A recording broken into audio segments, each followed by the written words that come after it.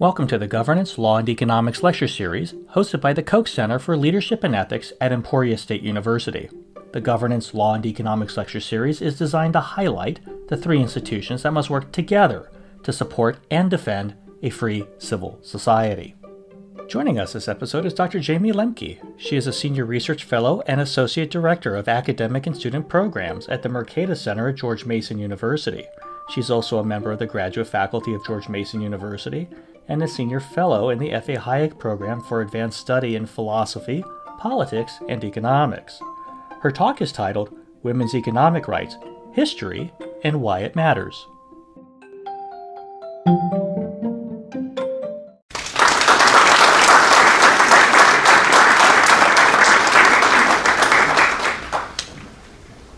Wonderful. Thank you so much for having me out today. It's really a privilege to be able to share this subject with a new audience. So when I was getting ready to come here today, I wanted to make sure I was all prepared. I bought this nice suit jacket. It has patches on the elbows so you know I'm smart. Right. I rolled up the sleeves so you know I'm here to get to work. Those are just a couple of a long series of decisions I made that helped get me here today. I decided that I was willing to move from Ohio to the DC area so I could go to graduate school. I decided to invest in getting that high level of education and training so that I could do what I wanted to do with my life, which was to try to understand the world better. So these are all decisions that I was able to make because in 21st century United States, we're privileged with the autonomy to make these important economic decisions for ourselves. So that kind of segues directly into the arc that I want to take for the entire rest of this conversation, which is that I first want to introduce this idea of what are economic rights. Second, take a look at how women's economic rights have changed over time, focus primarily on the United States, but with application to other parts of the world and other types of communities. And then also, what can we learn from this history for thinking about women's experiences today? So, as you might have gotten from my awkward lead-in with the elbows, is that economic rights is this set of decisions that everybody makes about how they're going to use the resources that are at their disposal. That includes physical resources, so that could be land, money, but it can also be less tangible resources, like your time and your energy. So if you are a person who's able to make decisions about what you want to do with your physical and mental resources on your own, then you are someone who we would say has economic freedom. You have the freedom to make your own economic choices. And the reason why who makes those decisions is so important is really a philosophical, there's really a philosophical answer to that question. Because it's about the idea of autonomy and the idea of agency. So if you think about your life as this great novel, hopefully great, maybe, TBD, you have to ask who's writing that novel. Are you allowing someone else to write it for you, or are you writing it yourself? And to the extent that political structures and laws are limiting the kinds of choices that you're allowed to make in terms of investing your resources and investing your energy, then someone else is exerting themselves into your process and they're taking authorship over some component of your life.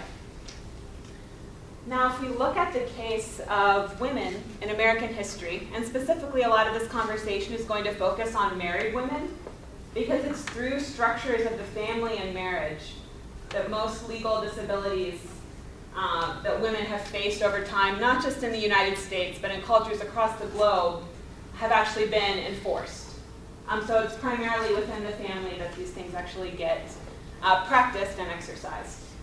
And so when you get married, what happens in the American tradition, which of course was initially imported from the British tradition, is that the very being or legal existence of a woman is suspended during her marriage, or at least is incorporated and consolidated into that of the husband, under whose wing, protection, and cover she performs everything.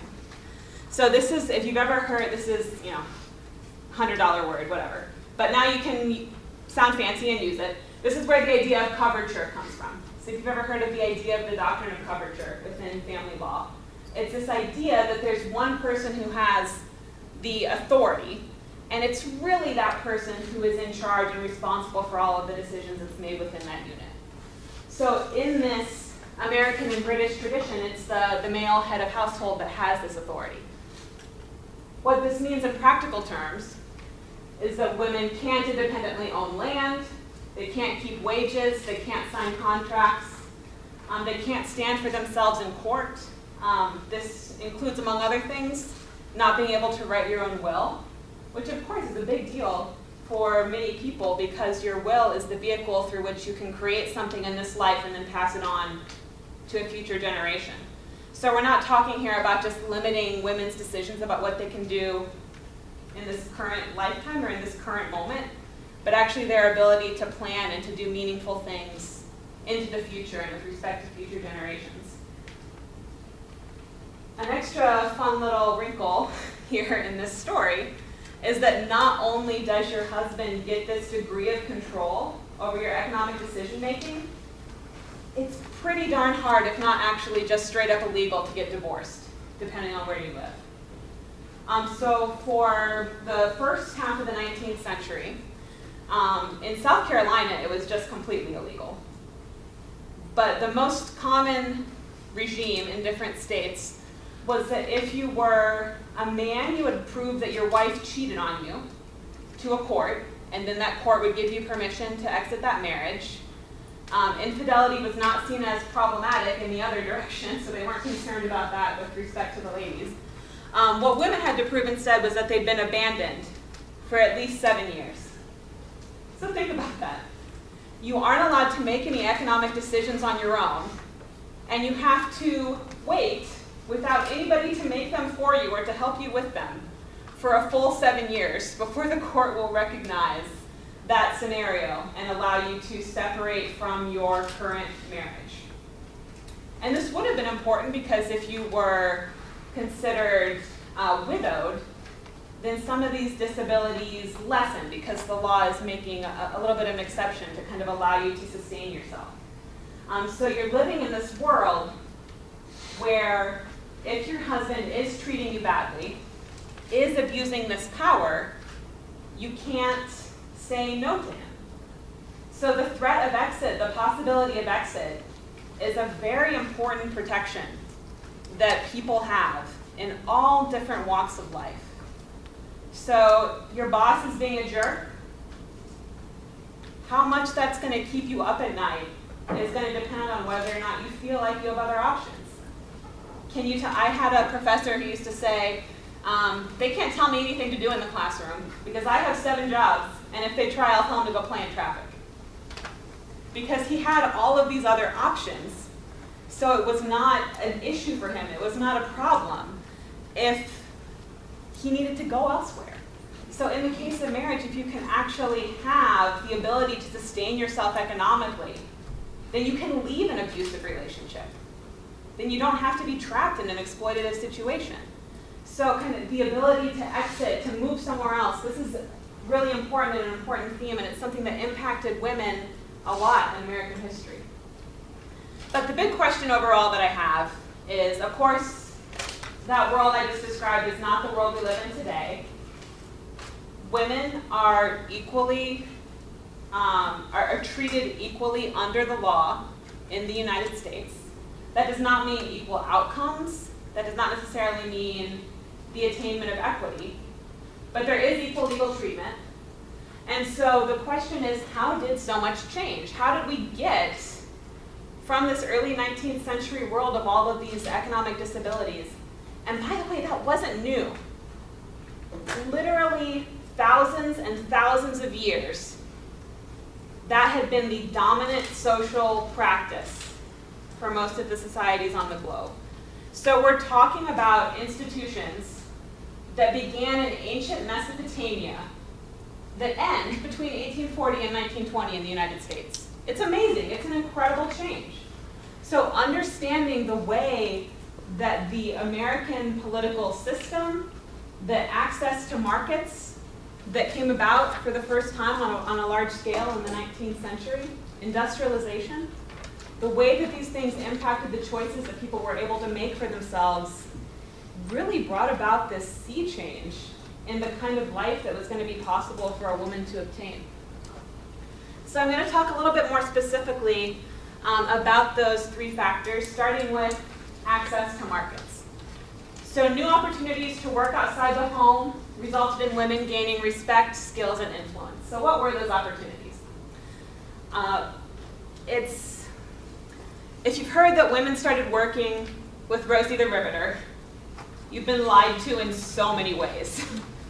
That is so false, I don't even hardly know where to start with it. But the first is that women have actually been engaging in production since the dawn of humanity. So most household goods that were produced and used would have been created by women who were working within the home to weave cloth, to make soap, to make candles, to cure foodstuff, to preserve foodstuff. So all these things were produced and sometimes used at home, sometimes traded or sold to the neighbors. So women were really actively involved in the economy. But this is what it looked like in the 18th century. So these are the tools that are available to be able to take a sheep and turn it into a sweater, essentially. So this is the process through which these women are working by themselves inside the home. They're creating textiles. Beginning in about 1817, the United States begins to create these communities filled with this kind of technology. So this is a large-scale loom. The very first ones that were devised, so going back to 1820, 120 years before Rosie the Riveter, these were 4 times as productive as that household loom that I showed you, which means that a woman can make 4 times as much, or anybody who wanted to use those looms. It just happened to be historically that they were women. They could make 4 times as much within the same amount of time as they could before. So what this means is that women are now quadrupling in their productivity and in the value that their labor has to a marketplace, to a wage marketplace. And that was just the start. So these machines got just exponentially more powerful over time. There's innovations as we move from water power to steam power, more finely tuned motors, better processes. So that productivity only goes up and up. And so what this means, if you are an industrialist, and if you're one of the first American industrialists, that means that you're one of the first industrialists in the world. So there was also industrialization in Britain that happened before the United States, began before the United States. We actually stole it from them. So the United States economic power began with an active industrial espionage. So I have no idea why no one's made like a Jack Ryan movie out of it yet, but maybe one of you can start that creative endeavor. So there's this opportunity to take advantage of this increased productivity of women's labor. And if you're a factory owner, you now have to educate people and convince them that this new economic opportunity exists. Factories of this type that you see in this picture here on the left literally just did not exist before. They weren't a thing. They weren't in the imagination. Something that people considered one of their life opportunities, to go into a city and work. Everybody was working on the farm. Everybody. If you were in the United States in 1800, 95% chance that you were working on the farm your whole life. So the fact that this opportunity is created and introduced means that there's now this educational burden.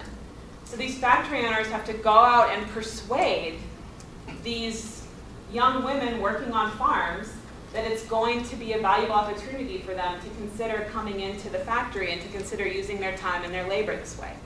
So they have this persuasive burden to convince these women to exercise their autonomy in a different way they currently are.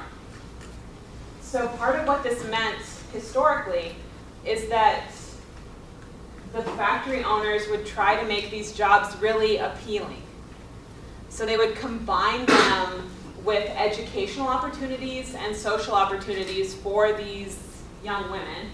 Of course, at all times, these girls working in the factories, the average person working in one of these factories would have been an 18 to 24-year-old woman.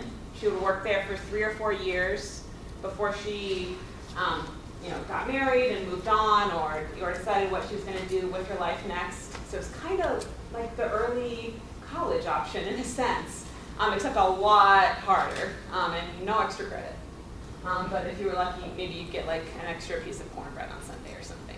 I don't know what the great treat would have been. So what they have to do is they have to convince these women that they're going to come and take this chance, and that's why they make it appealing. So in order to beat the competition to this task, so you have, because of this technological innovation, women are productive in a way that they weren't before. Of course, multiple people are going to want to try to take advantage of this new economic opportunity. And so the factory owners actually hire headhunters to go around and talk to these families. So they're engaging in this really active and robust kind of competition. And what they are competing over is for the work energy of women to come and work in these factories. So if someone is competing over you, that's a really good position to be in. That means that you're the one with the bargaining power.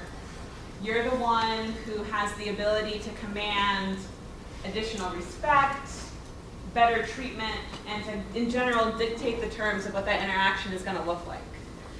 So this is an example of an advertisement. So one of these headhunters from the factories would have put this in the newspaper, which would have been one of the main ways that you would get information out to those rural areas. And he would say, I'm looking to hire all these people, come and meet me in such and such at a particular time. And we know that they were persuasive. One of the amazing things about studying these early women in the workforce is that since they were needing to be persuaded to take advantage of this new opportunity, what it meant is that they were often very entrepreneurial. They were kind of taking a risk at being willing to try out this new thing. And they were also getting access to this educational opportunity, which means people wanted to take advantage of it who had, aspirations to better themselves and to really become more educated. So a lot of these women were really active writers, and they actually produced, edited, and wrote all of the articles in their own magazine. So you have this really female entrepreneurially driven project that they're taking, that they're participating in. And in addition to those kind of formal writings, they also were robust letter writers. So this is a letter that was written by one of the women working in these early factories. And she says, if anyone told me 3 weeks ago that I'd ever go to work at Lowell, I would have ridiculed the idea. I'm paraphrasing here, clearly. I would have ridiculed the idea. I would have said, damn Yankees, what are you talking about? But they sent that recruiter out, and they picked up 72 girls. So they did not all actually decide to go on and report for work at the same time. And she says, this is her account, even though she got the Lowell fever, which is typhoid, she says it was still worth it to her. It was still worth it to her to take advantage of this opportunity. Why? She'd been initially trained as a teacher. Her friend Harriet is teaching. But Orilla couldn't even get $1.25 a week. And so she went to Lowell. She says she's earning more than 2 or 3 of us can back in Peru, New York, where we came from. The ability to create that for yourself is incredible. So these women were really able to save significant amounts of resources that they could then use to invest in themselves and their families. So it was not uncommon for women to be able to save up over 4 or 5 years of work, the equivalent of about $20,000 in adjusted to current dollar values. I think most of us, most of you in this room who are currently still in undergrad, you probably consider yourself lucky if you had $20,000 in the bank after you got out of college. Maybe, I don't know for sure, maybe you're working insanely hard and you're coming out with that dollar value too. But when you're coming out of a world where it wasn't really that possible for women to work outside of teaching and domestic service, that's pretty amazing. So they save up, they can begin to start families, they send brothers, siblings, future husbands to medical school, to law school. So women are participating in actively constructing what their life and their family's life is going to be, and participating in that advancement in a really meaningful way, right from the beginning of commercial society. Another thing that really mattered in the American context that helped make such a difference in explaining why the experience of women was so different in the 20th century from what it had been at the beginning of the 19th century is that we had a political system that was adaptable and open to change. So in particular, the fact that the United States had a federal system, which meant that states could enact different laws and make different legal changes. You didn't have to convince the whole country, you just needed to convince the state you lived in, as a politician or as an interest group, that a change was going to be meaningful, and you could actually bring it about. There's another effect that happens when states are allowed to create different sets of laws for themselves. You get almost like a competitive effect. So like these women chose to move into the city to take advantage of these job opportunities, they also chose to move around to different states where the law was going to be more favorable to them. And I'll show you what I mean. So this is just the basic theory. In order for that competitive choice to work in the market environment, you need a couple of things. One is that people have to be able to choose where they're going to live. So note that for married women, not so easy, because they can't be buying their own land, they can't be making decisions. The husband has the firm veto power. So there's always negotiation. So of course in most families there's going to be a back and forth and most people aren't involved. But it's that veto, that hard case, where this really, really matters. The second thing that has to happen is that jurisdictions must be able to offer meaningfully different law. And that is the case with respect to this particular set of practices regarding women, because marriage law was determined at the state level. So if you were making this decision at the federal level instead, we wouldn't necessarily get this competitive effect. And so the increasing productivity and economic influence of women means that they now have the capacity to make decisions to do something like, I'm going to move out to Kansas City. I'm going to save up my money at this mill job, and I can move out west on my own.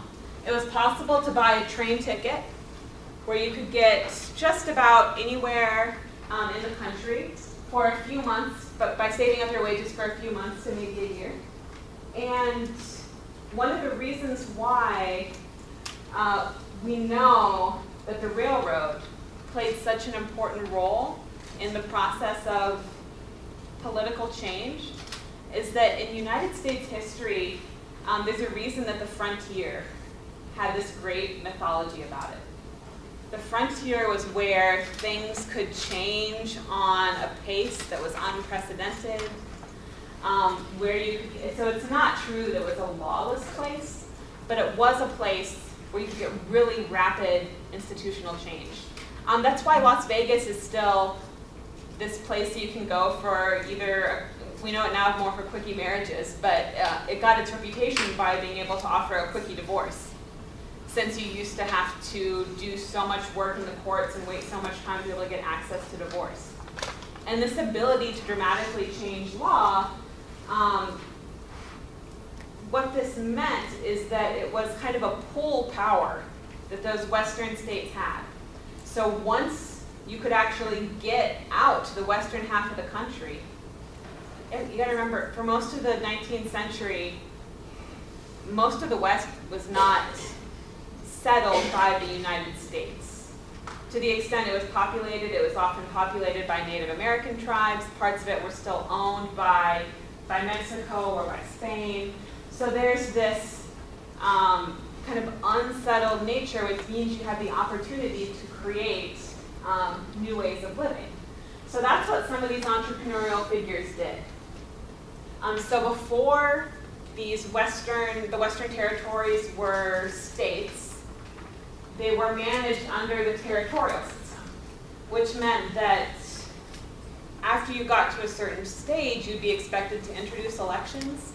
But prior to that, there's like nobody from the United States out here. So you have the federal government simply appointing people who are going to be in charge. So these are often ex-military.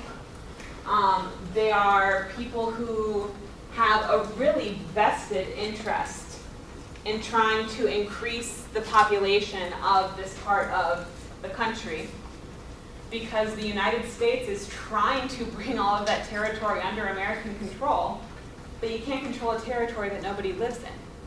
So these territorial governors have this mandate to increase population in order to bring those territories into the Union of the United States.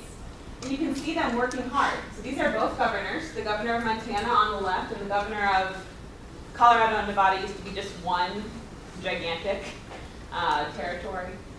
Both saying, here in Montana, this is where the good jobs are, especially desirable for women. And then you have his counterpart firing back, it'd be a great blessing if we could get an emigration of females to Colorado and Nevada. So this is not just a hypothetical. Not only are industry leaders, but also these political leaders really fighting to try to appeal to women. So this means that there's a set of political incentives in place that is just perfectly tailored to positive changes in women's rights and in the treatment of women in this society. So the political structure matters. The fact that you have this autonomy in law, the fact that you have this possibility of women making their own choices.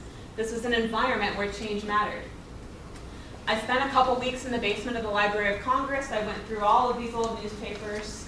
That was something that I did when I was working on my dissertation. I have not had time to spend 2 weeks doing anything so enjoyable since.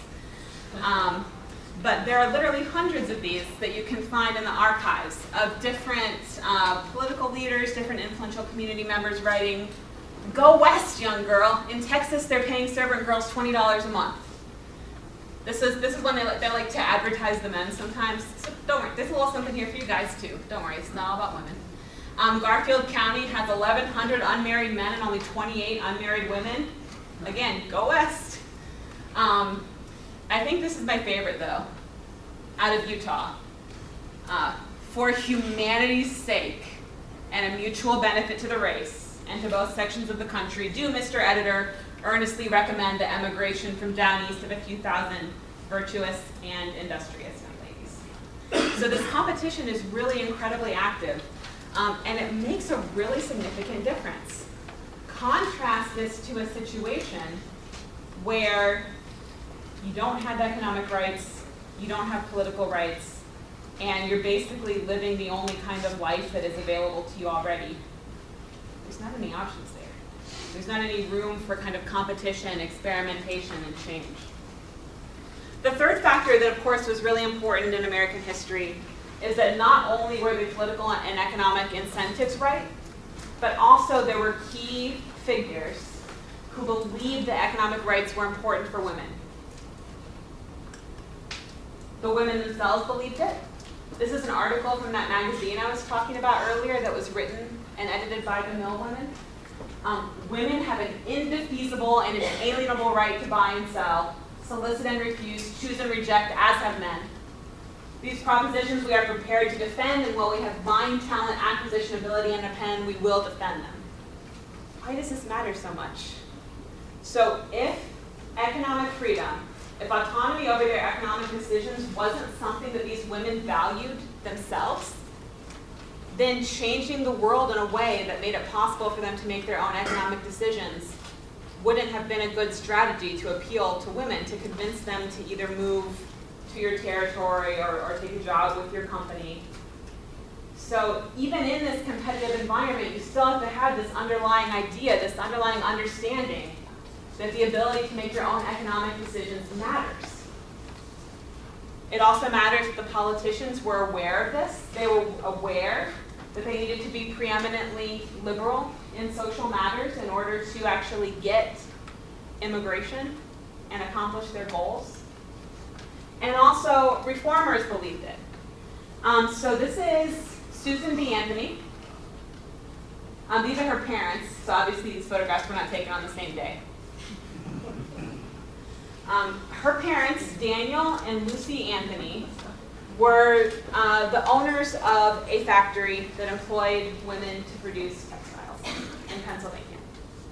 So one of the reasons why Susan B. Anthony became motivated to be such an advocate for women's rights, one of the most important advocates for women's rights of the 19th century, is that she saw these women coming into work at her parents' factory, and she saw that they were capable, she saw that they worked hard, they were competent, and they could make their own decisions. She was furious that it was not possible for women to become a lawyer or to enter the thinking occupations. And so her ability to see women engaging in the workforce, being productive, making a difference, that is what mattered to her and what had such an impact on her mind in terms of this old idea that women were just suited for different areas of life or different pursuits. This just doesn't seem right. This doesn't look like what's actually happening. So this is important both because I think it illustrates when you open up that economic opportunity to women, and I've been focused on women because that's my research area, but really most of what I'm saying applies to any group that is currently in a situation where they're not afforded the full rights and statuses of the same society that they live within. So we can generalize this as talking about many different populations of people.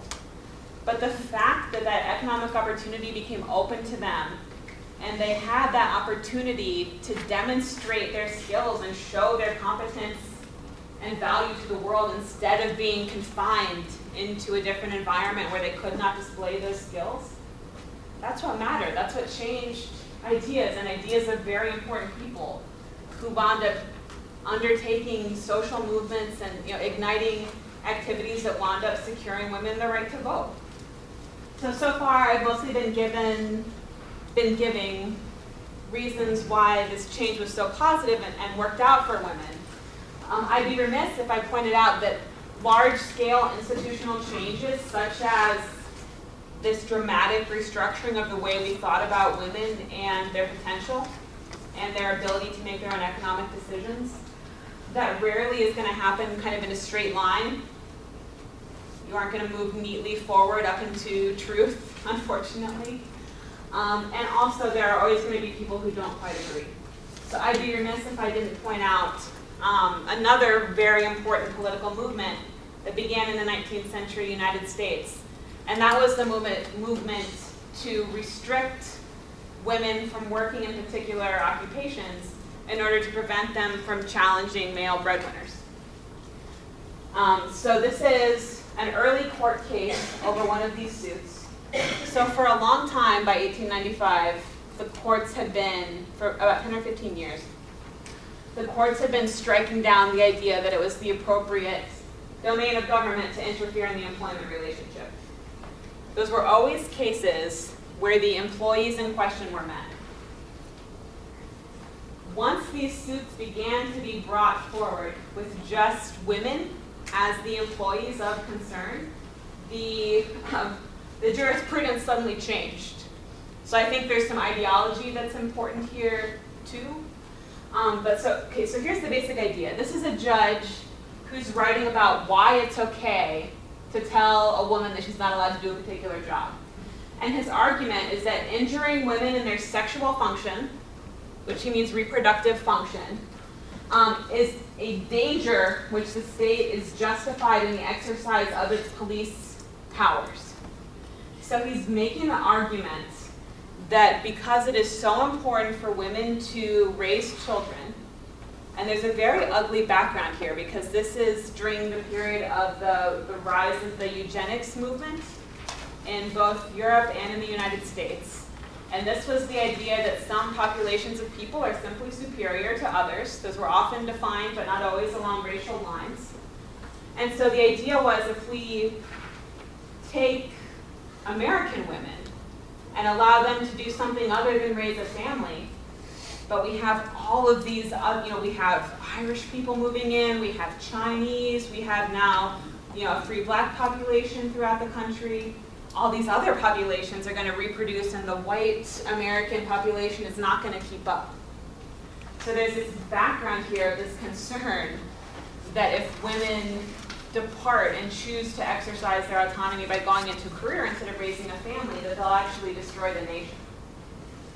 And so the interest groups that are really concerned with this possibility wind up not only successfully protecting laws that limit women from working in dangerous occupations, but they also protect laws that limit the hours that women are allowed to work and limit how late in the evening women are allowed to work. So this is, in 1918, just 6 states that they're calling out here and trying to shame for not limiting how many hours women can work, even though men are allowed to work longer. So the reason why that the birth of that idea is so significant is because it shows that we didn't really get a firm commitment to women being able to make the same economic choices that men could make. Instead, there's still progress to make on that margin. And in fact, it wasn't until the 1970s that it became illegal to use gender to discriminate in employment law. So this is not very long ago. These are laws that affected your mothers and your grandmothers. So for a long time, we've been enacting legislation that's limited women's economic autonomy and economic freedom. Much of the globe still has some legislation of this type. So this is looking at the frequency of restrictions on women's work in different parts of the globe. So your blue bar shows the percentage of countries in a region where women are not allowed to work hazardous jobs, the percentage where certain industries are off limits to female workers, and the percentage of countries that prohibit women from working at night.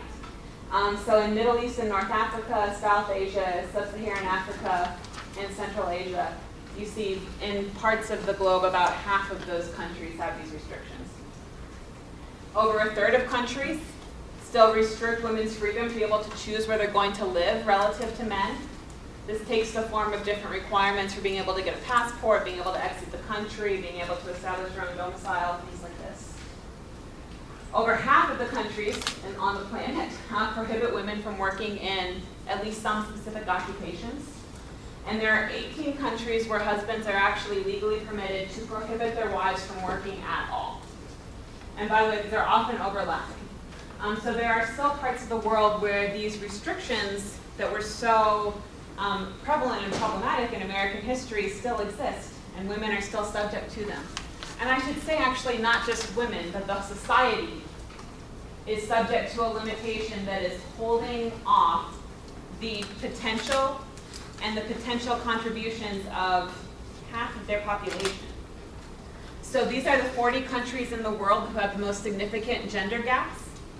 This is by the International Monetary Fund, and they estimate the percentage of GDP that these countries sacrifice by limiting women's contributions to the workforce. In some cases, up to 35% of GDP. So we're talking about cutting the wealth, the standard of living of everybody who lives in that country by a third of what it potentially could have been. And these are often not wealthy places. So we're talking about something that really is going to impact quality of life in a meaningful way. There's a big sacrifice that comes about with putting these restrictions on women and not opening up the economy and the polity to their contributions. So I think the United States case illustrates a few things that are important to keep in mind for thinking about women's rights, but really the rights of any population that faces political and legal discrimination. And that's the importance of increased economic opportunity. Again, that opening of industrialization, this potential avenue to showcase what you can accomplish, and to be able to have the resources to make your own decisions and to be able to set aside anyone who's trying to limit you in your attempts to do so. Making it easier to cross borders. So again, that choice. The fact that you are empowered enough to be able to make a choice in where you're going to live and where you're going to invest your energy matters. And it matters to the political treatment that these women experience. There are a lot of parts of the world where we're not so friendly with the idea of people crossing borders. The United States right now in many ways is not always so friendly with the idea of people crossing borders.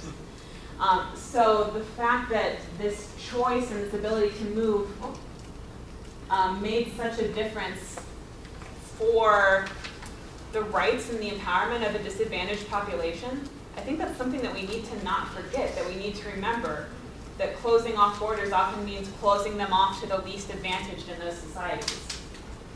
And then the final thing, the importance of remembering that economic decisions aren't these trivial things, they're not material things. They're the substantive decisions that make up our lives and allow us to be the author that's writing our own story. And so remembering that restrictions on work are not trivial. Restrictions on the ability to establish a business are not trivial. These are not purely isolated financial matters. These are matters of autonomy, agency, and at their very heart, the ability to be a free individual. Perfect. Join me in thanking Dr. Lemke.